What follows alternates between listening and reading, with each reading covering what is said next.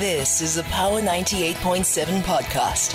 Now we're talking. Subscribe to Power 98.7 podcasts in iTunes or wherever you get your podcasts. There's more on power987.co.za.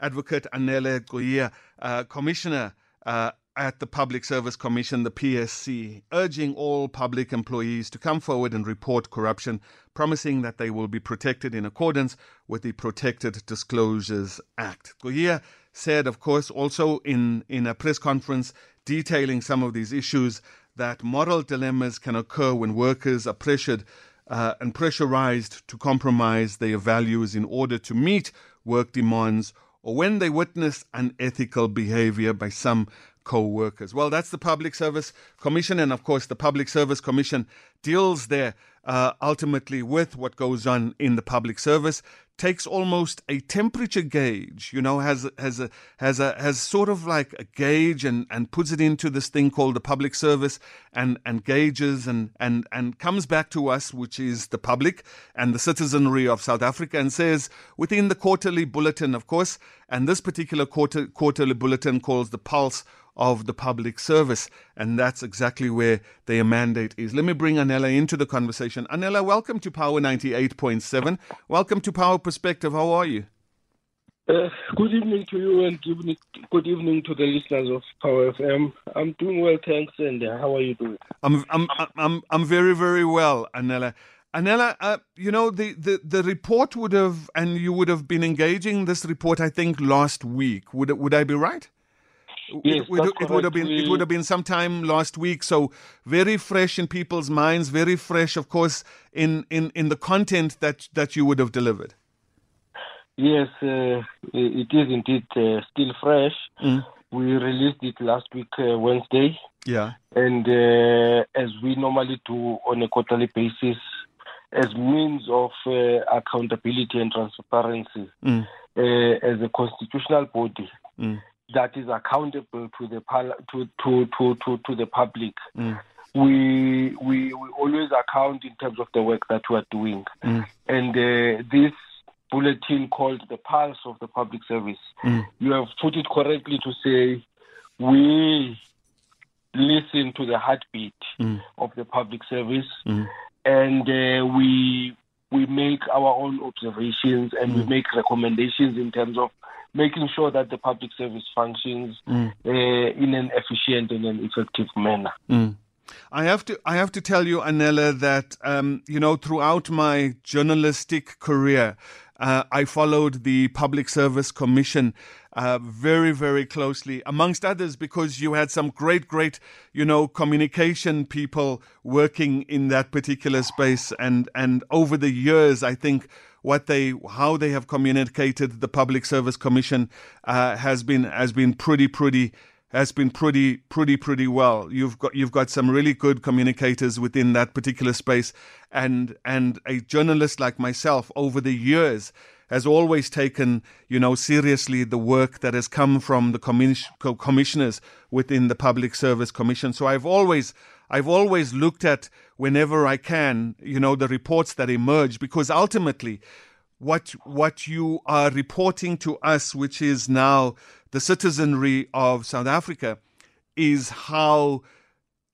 those who are employed by the state, how they engage, who they're engaging with, what their tools are, what their resources are, and whether they're using those particular resources in a functionary manner that ultimately leads to the kind of services that I suppose people on the other side would get.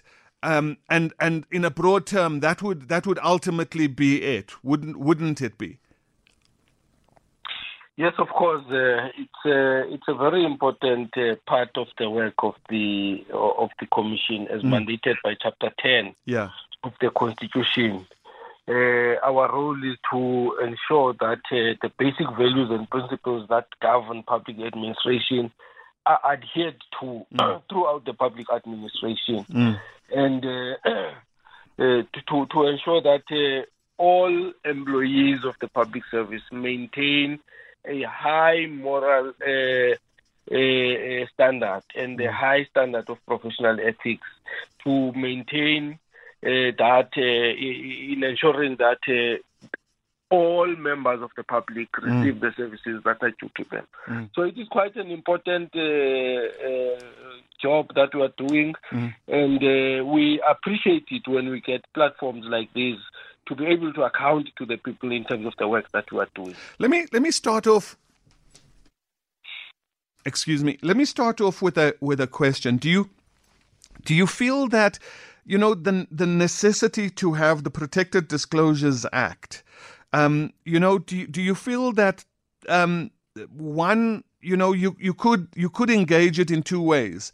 You could engage it and say, you know, if morals and ethics were in place, one didn't need, and all sort of things worked. One didn't need to have a Protected Disclosures Act.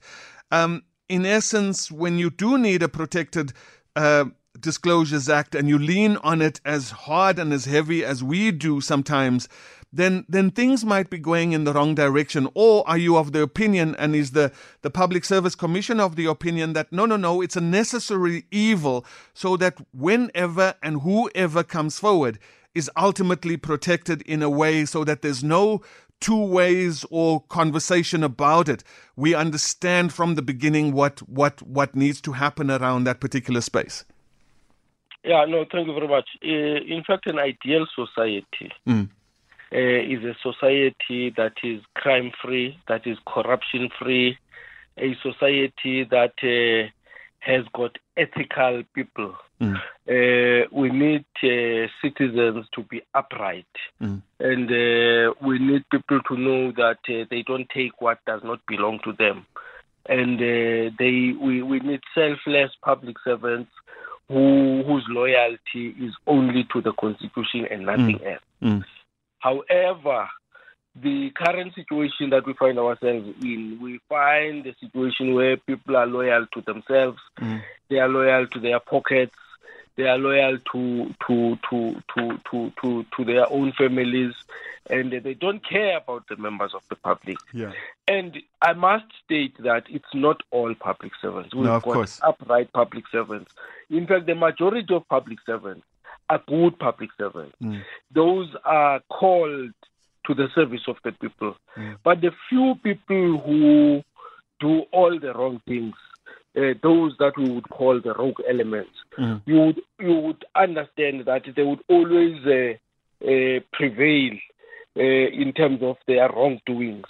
Because when the Auditor General, for example, says the books of the department, a particular department, are not in order, there's a disclaimer of audit opinion and so on and so forth, that binds even those people who have done everything diligently. But because of the few people who have misbehaved, few people who have mismanaged public resources, and then all of them are bound by the same belt, and then they would say a particular department, their books are not in order. Anela, let me ask you a question that maybe you are not, I'm going to get to the report, but I just want to start with the broad analysis of things. Maybe this is not something that, is either dealt with by the Public Service Commission or maybe you have engaged it. When we do talk about the public service and the commission in this particular instance, do you also take a view on whether the public service is bloated and or functional and or not? Because there's always this debate going on in society when public servants are looking for, additional funds and funding and salary increases, then, unions will argue and say, yes, our public servants are struggling and the strain under which they work and the load under which they work. And then there's a very different opinion that says, yes, but, if only public servants would do their work. What you're doing ultimately is, when you say you're throwing good money after bad, is where two people could have been functioning and doing something, you have four people who are now suddenly in that capacity, and you get a public service that's bloated. Do and the Public Service Commission, do you form an opinion around those kind of conversations as well, where the size of the public service is considered and the functionality then, and the not just the functionality, but then also the sort of production line of that public service and how functional they are? Do you also work around those particular aspects? The difficulty that we always find when you discuss the issues of the size of the public service is that the bloatedness of the public service always comes when there's a fiscal challenge. When there's money in government, no one talks about the bloatedness of the public service. Yeah. And there's people who get appointed left, right, and center, which is a problem. And we lack prioritization, which is a very important thing, because we need to put priorities and say these are our priorities. Yeah. And then when we have put our priorities, we say, in order for us to reach or to achieve these priorities, this is the size of the public service that we need. These are the hands that we need. Yeah. But most of the time you would find out that there's a whole lot of money that goes to waste through consultants, where departments would go and hire consultants when they have employees in-house who are employed to do that work. But because most of the time you would find out that some of the skills are misplaced. You take a teacher, you appoint him as a municipal manager. You take a lawyer, you go and make him a CFO. Such things where people are misplaced. So before you start talking about the bloatedness of the public service, you first need to match and place the current employees against the jobs that are there, as well as their profiles in terms of what they are qualified to do and what they are capable of doing. In doing that, then you will be able to capacitate the state. That is then only the time where you will say, okay, we've got these many people who are additional to the staff establishment. Then that would result to a bloated public service. So that's the argument that we are raising in terms of that. But if we just say in a blanket way that the public service is bloated, we will miss the point. We will lose the skills that we need. Because what happens now, the attitude is that every post that becomes vacant must be freed. Austerity measures. You see, and if you do that, you might lose a critical post because you have to freeze. And you must first go and make a request to National Treasury and make and advance all the reasons why this particular post needs to be filled. So that's the problem within this argument of the bloated public service. Sure. So we can neither say the public service is bloated with only looking at the wage bill and not looking at the heads that are there and the hands that are there in terms of the work that needs to be done. For example, you go to an office of Home Affairs. There are 12 counters, service counters. And only 5 service counters are manned. But we're still saying that the public service is bloated. When you get in there and you start inquiring, why are we not having all 12 people? No, the posts were reduced and so on and so forth. You see? But the number of people who need services is growing. And we want to reduce those people who have to deliver services to the people. So that's the argument we are advancing in terms of the bloatedness of the public service. Commissioner, where do you make a distinction as the Commission? And I'm sure you do, because you speak in the report to it and you speak a lot about it.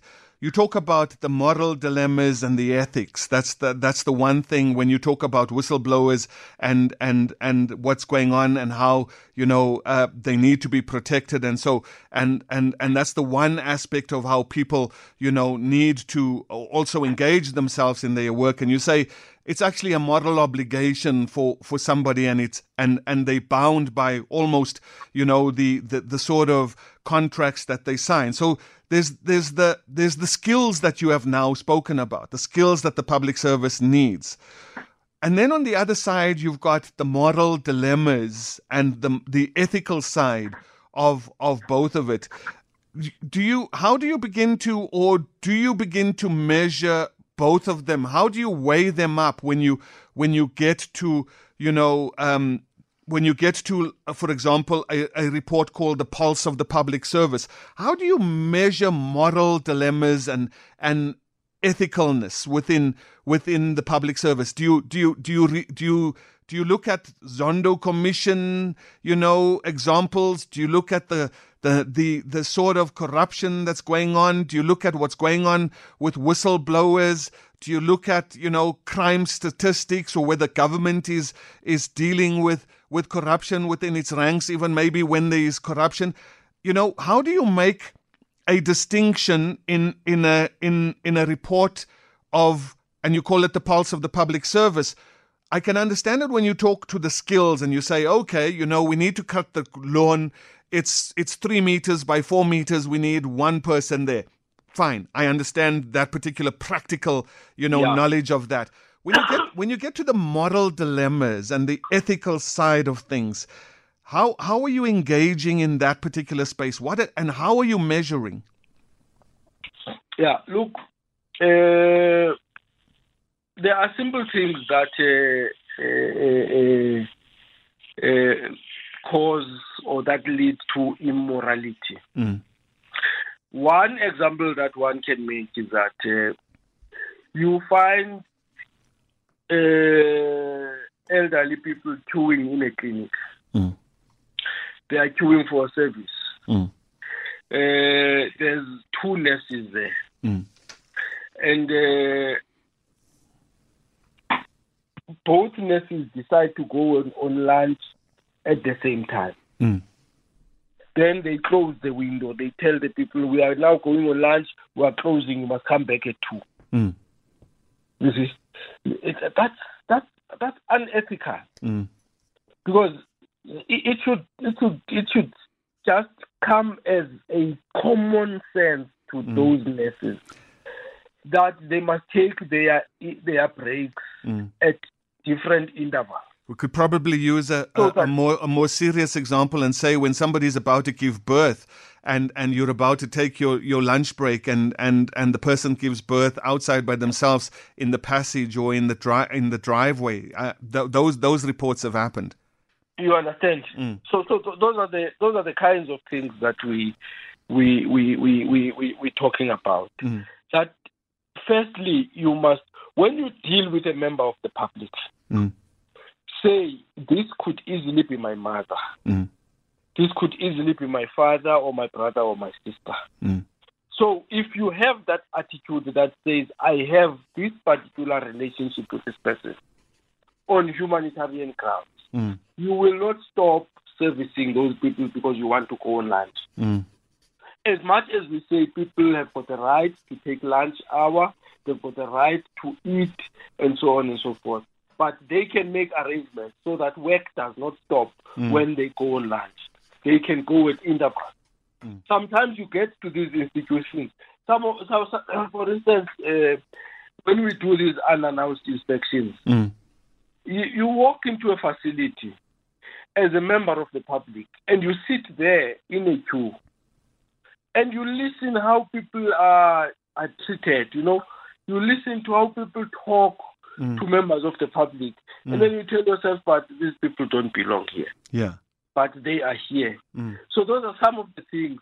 But the biggest problem we have in the public service is that we don't have a process of onboarding where when we recruit people into the public service, we take them through these constitutional values and principles We take them through their constitutional obligations. We take them through the Bill of Rights, what rights people do have and what responsibilities do they have. Commissioner, every right has a responsibility. Can I pause you for a second, Commissioner, because I just want to ask you a question at this particular point where you clarifying this point, and you talk about are these people, do they properly belong here? And then you start talking about, that phase of bringing people in and beginning to lead them through, their responsibilities, the moral ethics, and giving them, that whole 1, 2, 3 of what the jobs entail. Can I ask you a question related to the economy in essence? If you are trying to deal, and this would speak maybe to what you have just been said, but I just want to see how you would respond to it.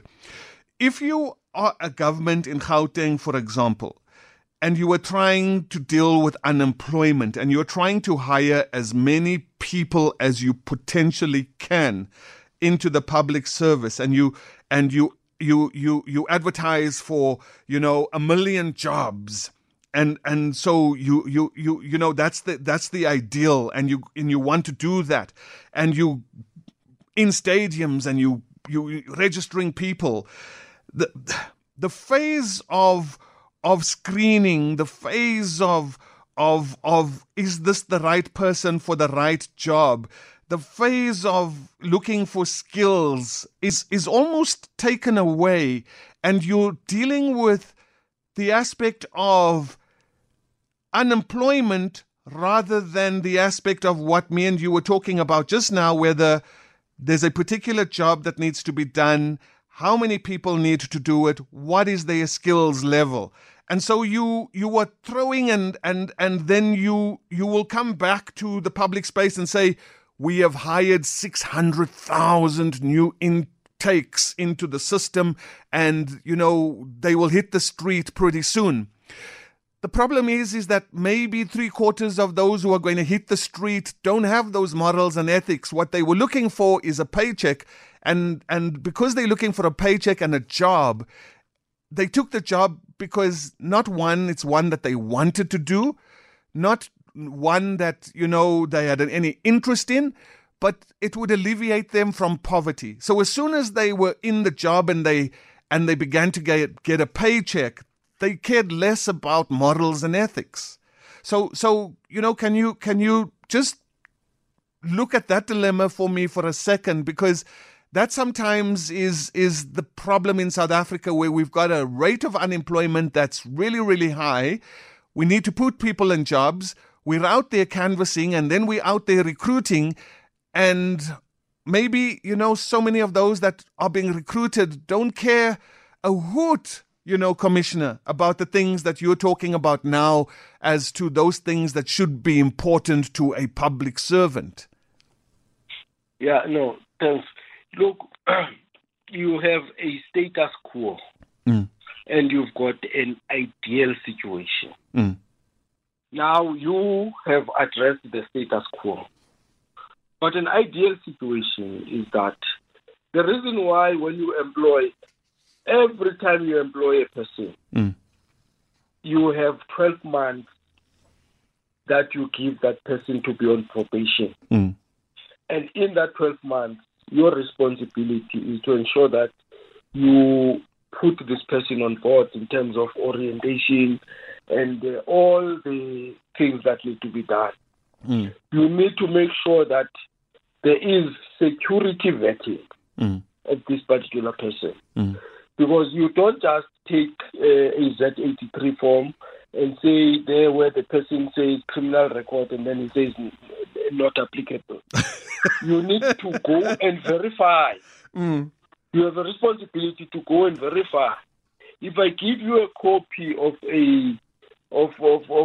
my diploma from the University of Western Cape, you need to go to South African Qualifications Authority to verify if that diploma is authentic, because we know that there are people who are selling qualifications now. and they work with people inside those institutions. Unfortunately, that's how rotten our society has become. Now, you have that responsibility. Before the 12 months expires, you must have vetted that person. You must have orientated that person. You must have seen to it that this person is worth the job. Then you confirm the person. And if you are not satisfied, you have every right given by law to release that person from service. So those are the things that we do not do. And those are things that we are supposed to do to make sure that we get the kind of quality of people that we need. Yes, we understand there are those jobs that do not necessarily need technical skills and competencies. But still you need committed people. You know how it pains one when you're driving and you see people wearing red overalls at 9 a.m. I mean, not red overalls, these orange overalls. Yeah. The public works initiatives. Yes. At 9:30, they are already lying on their backs under the trees. You see? And those people are employed for a reason, to render a particular service. Yeah. But because those people have not been orientated, there's no patriotism in them. When they look for a job, they look at the salary and not at the responsibilities. So we need to shift that paradigm and make sure that people first look at the responsibilities before they can consider the salary. From where you sit, Anele, how far do you think we are from that movement of the paradigm shift? Because I'm looking at the report and we'll talk about it now.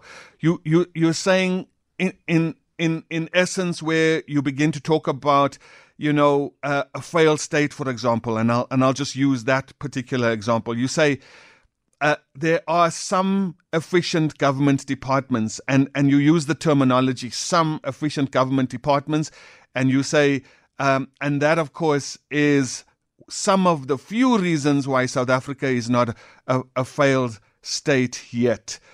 So in essence, you acknowledging, and I think you very publicly also then come out and say, we are not saying South Africa is a failed state because there are some efficient government departments that work. But if we've spoken of what's going on and what the public service looks at and the moral dilemmas and the practicality of it. Are we, would you say, at that tipping point where if we don't deal with the inefficiencies in the institutional structures, if we don't deal with these things that you have just highlighted all along the way now, how long can those some, as you point out, the terminology, some efficient government departments, how long can they hold out to maintain, the slide that obviously is? Because if you look at Public Service Commission reports over the years, from the very first time, there's been a publication of it, the Public Service Commission has always been pretty frank in how it assesses the public service and ultimately then the state, because that is the health of the state. Public servants are the health of the state, and if public servants are not in a healthy position, then the state is not in a healthy position. How do you then over the years begin to put within the terminology of your reports the terms of a failed state? So in essence, even the recognition that you've suggested, we are not there. Some efficient government departments are doing their work. That's why we're not there. You still felt the need to begin to talk about a failed state. How far are we, if you could share with us, and how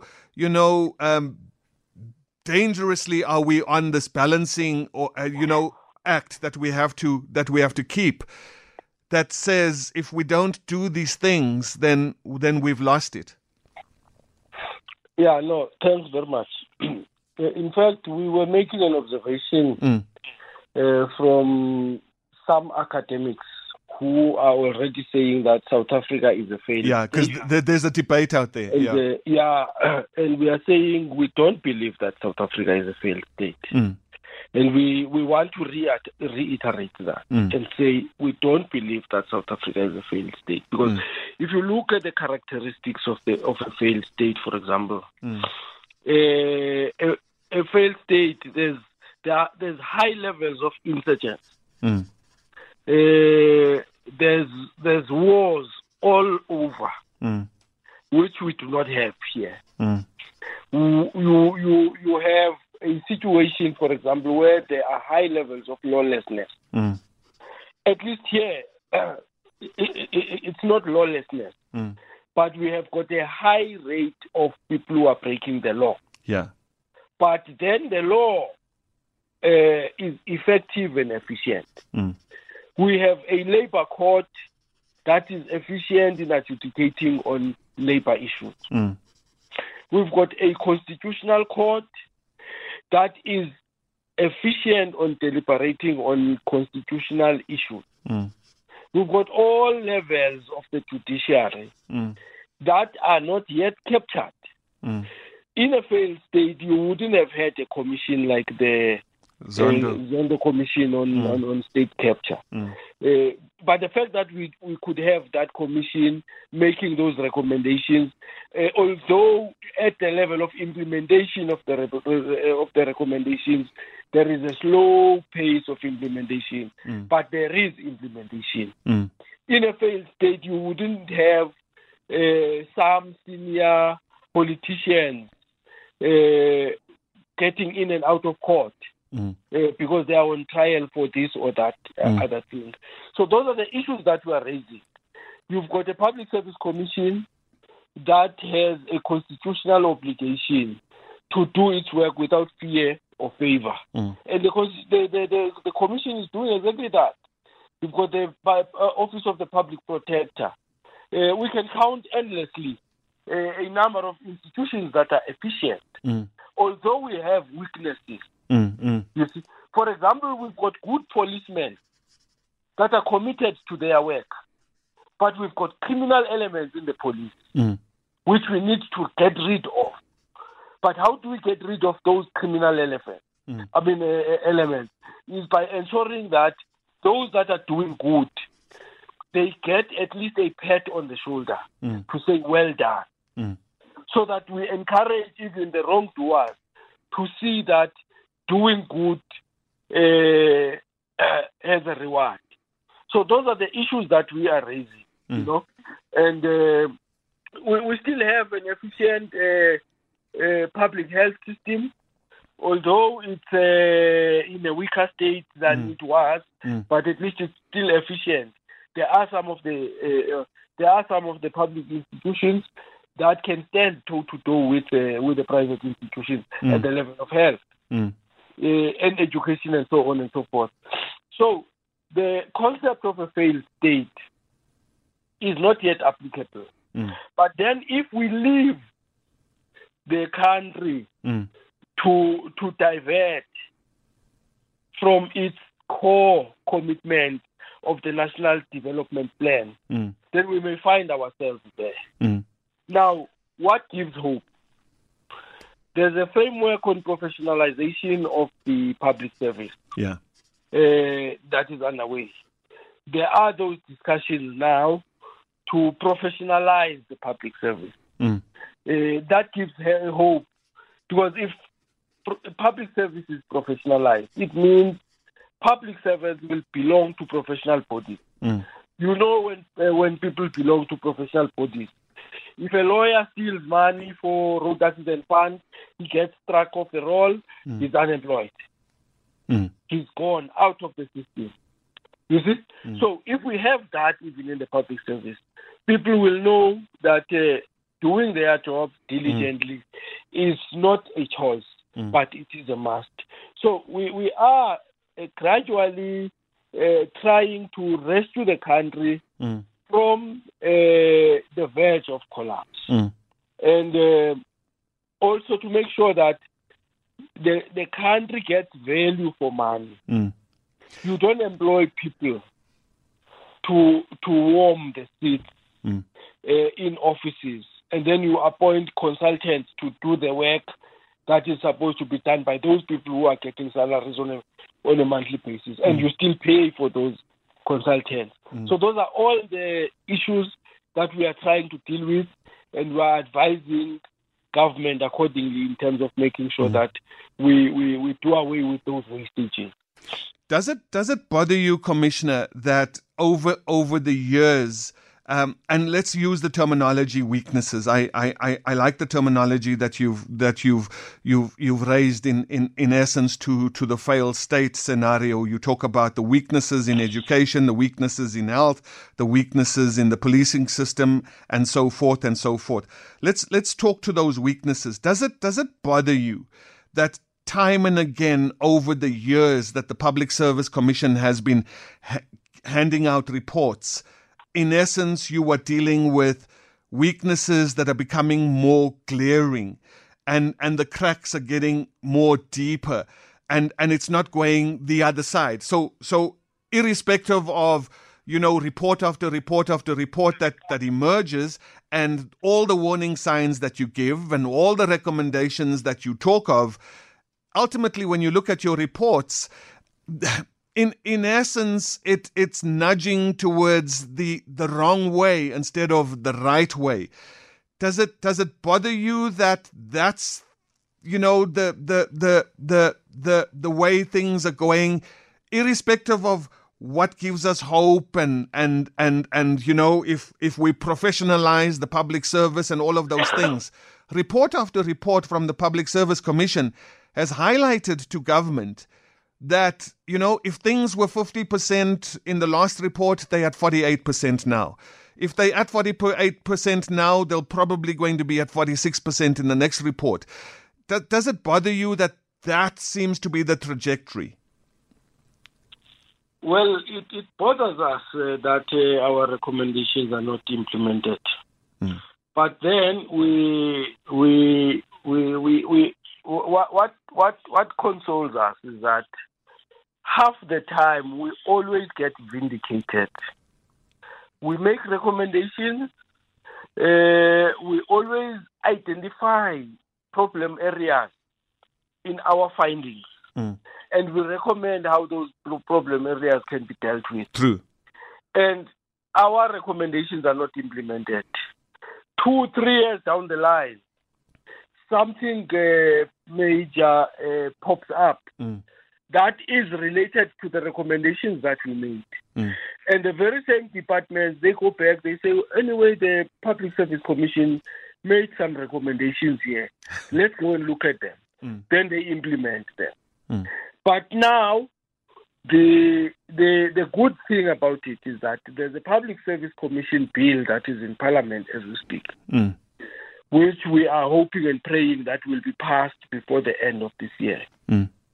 One of the things that Public Service Commission bill is doing is to give the Public Service Commission the same powers as the public protector, that our recommendations become enforceable. Brilliant.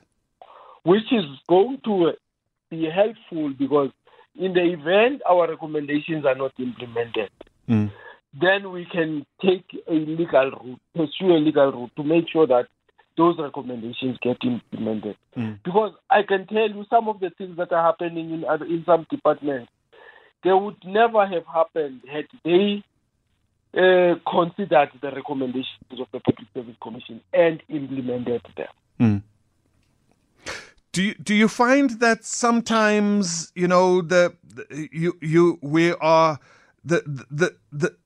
circumstances in which we find ourselves determines sometimes what is going to emerge in a report, the pulse of the public service, and sometimes there are certain givens.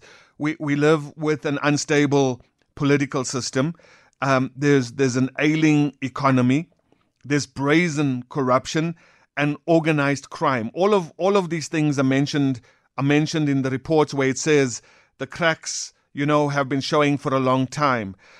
When you do a report where some of the things are sort of within a time frame and a space within those kind of things, unstable politics, ailing economy, brazen corruption, organized crime, it leads to a particular report that you can't ignore. It's going to go one way. Do you find that those particular things also play an impact on issues regarding public servants, their behavior, and how the public servants or the public service then interacts with its clientele? Yeah, look, our belief is that fidelity to the Constitution and to the principles that are espoused in the Constitution is the way to go.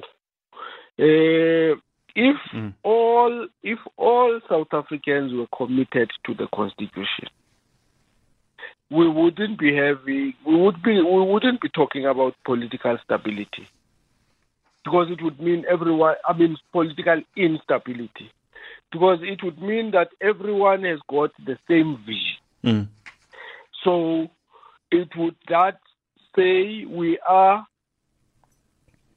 a multiplicity of voices, but delivering the same message.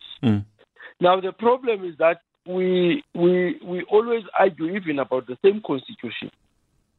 That's why half the time you would find people keeping the Constitutional Court busy, because they struggle to interpret their own Constitution, and they would want the Constitutional Court to interpret the Constitution for them in terms of what are our rights and what are our responsibilities.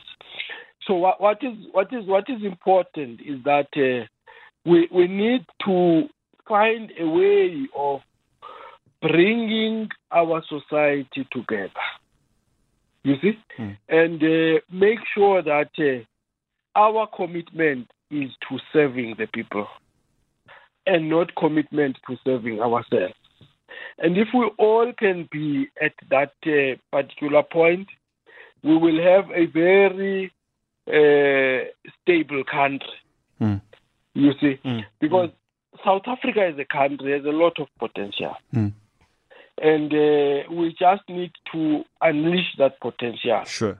And for us to unleash that potential, we need to be a united front to ensure that we live to serve the people of this country. Sure. Anele, Thabiso has been holding on and I think wants to ask a question. Thabiso Tenyane, how are you, sir? Fine, and you, Bob? I'm good, bro. I'm glad you're listening and you want to comment, Chief. I always listen to you and your engagement are solid. I appreciate it, Chief. I've listened to the conversation, but what I want to pose to the speaker currently is how do you manage nepotism? Because when you put a 12-month probation period and it was on a nepotism, the challenge is that person who appointed either his relative or the person they wanted in that particular position, they will never necessarily say it didn't work.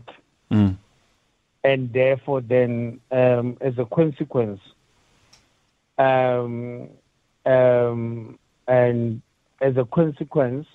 therefore then it creates a situation that the criteria set does not necessarily become effective. Got you. But also the current speaker then has defined what could be a definition of a failed state. can the state itself define that? Right? The people who have not been served on the basis of what they expect from the state are the ones to say whether the state has failed to give them what they are supposed to give them or not. So it's going to be a very subjective definition of what a failed state is or it is not. You can't say there is a war or there is no war, and because a failed state is unique to an individual country, that it is expected and set its manifesto around how it wants to serve its own people or citizens going forward. And those are two fundamentals that we're saying it is not about how we define things. It's about South Africans engaging in what direction should we take as a collective.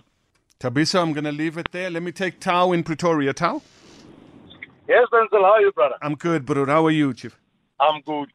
Look, Denzel, I'm very disappointed, to be honest, with the commissioner on his comprehension of what is a failed state. And I'm just going to be very blunt and clear with him on simple things. He mentioned the Public Service Commission. Can he tell us how many public officials are on suspension going for at least 3 years or 4 years or 5 years on full pay? Another thing on the Zondo Commission. The Zondo Commission, now it has been challenged in court and everything, and most of the guys who were implicated in the Zondo Commission, none of those high political officials are basically going in court and responding or answering to these challenges. The second thing on the Labour Court, he's referring to the Labour Court to say the Labour Court is effective. He doesn't know what he's talking about. If now, Denzel, we are to refer a case to the Labour Court, we are likely to say that the Labour Court in 2027. Do you call that justice? A poor woman who has been dismissed unfairly on baseless grounds, the CCMA ruled otherwise, and now he reviewed the case at the Labour Court. That person is likely to appear at the Labour Court in 2027. I'm talking to you about the current situation. So a failed state cannot be interpreted in this narrow, naive manner. Tau in Pretoria. Lazarus in Limpopo. Lazarus?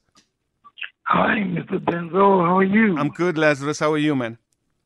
Hey, man. You know, I'm very happy every time when I hear, I always intervene when there's complaints and people are at unrest. Yeah. But it is desirable that the world's total food supply should be increased. And increased in any way whatsoever. But let us always remember that from a political point of view, the most satisfactory kind of increase is one which does not involve a natural monopoly by specially favored nations. Lazarus in Limpopo.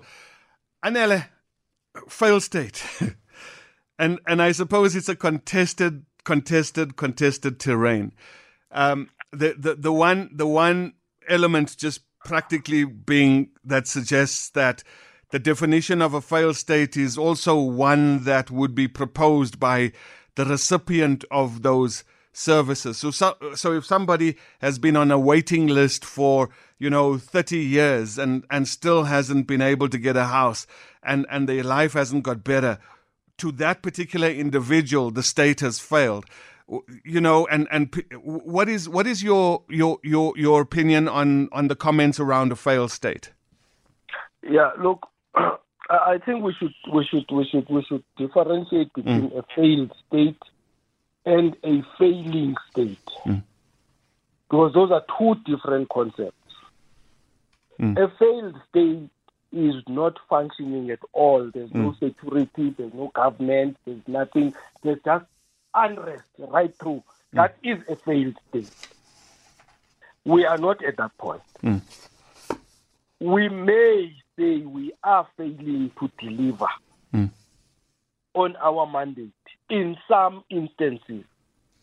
Because even if we say, for example, if you talk about the issue like the example that you are making of a house, some of the people have received houses. And some of the people have received quality houses. Some of the people have received low quality houses because of the elements of corruption in the supply chain. So those are all the elements that are there that we cannot run away from. But for us to condemn our country into a failed state when there is still some action that is happening, people are getting social grants on a monthly basis. But there are areas where there would be problems, where they would be told that, no, the post office is closed.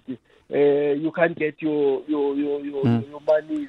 And some would argue, Commissioner, that the fact that we have so many people on a social grant, and I don't want to talk about the historical context of how we got to the social grant and how it uplifts people.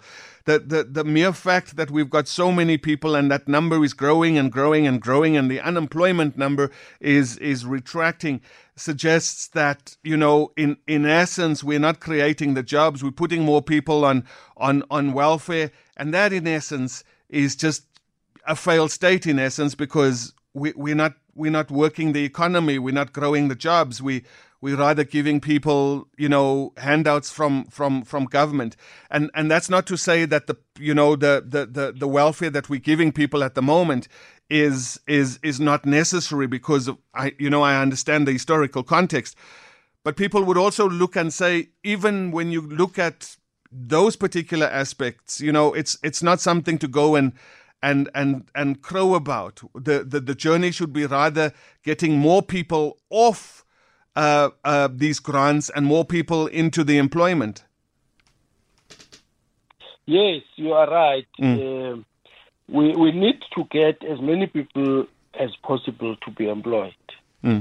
But then we cannot only rely on government to employ people, because you've got the private sector that doesn't employ people, that exploits people, in fact. And you've got many people saying, no, the laws of South Africa are too friendly to the workers.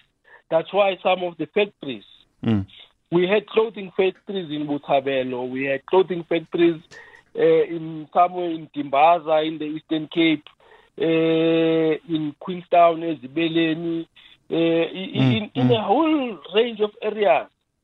And those factories, what did they do? They just went across the border.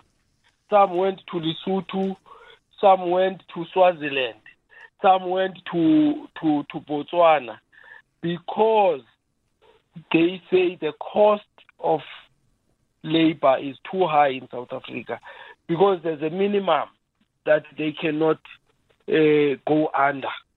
And because they want to maximize profit, they always want to pay people the least they can pay them. And unfortunately, our government has been trying to protect those people, and to the detriment, of course, of the jobs, because people have lost jobs in the process.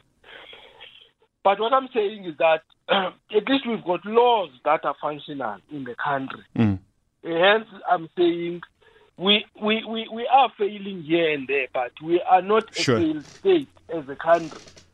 For example, the issue that is being raised of the employees that are on suspension with full pay. 2 weeks ago, we had a meeting at the commission where we took a decision that we need to advise the Department of Public Service and Administration that they need to adhere to the laws and the regulations of the country. And it is clear that when an employee gets suspended, you suspend because you want to investigate. Sure. Anela, I have to go to the news, Anela, and I'm going to say thank you so much for coming on to Power Perspective tonight. You've been listening to a Power 98.7 podcast. For more podcasts, visit power987.co.za or subscribe wherever you get your podcasts.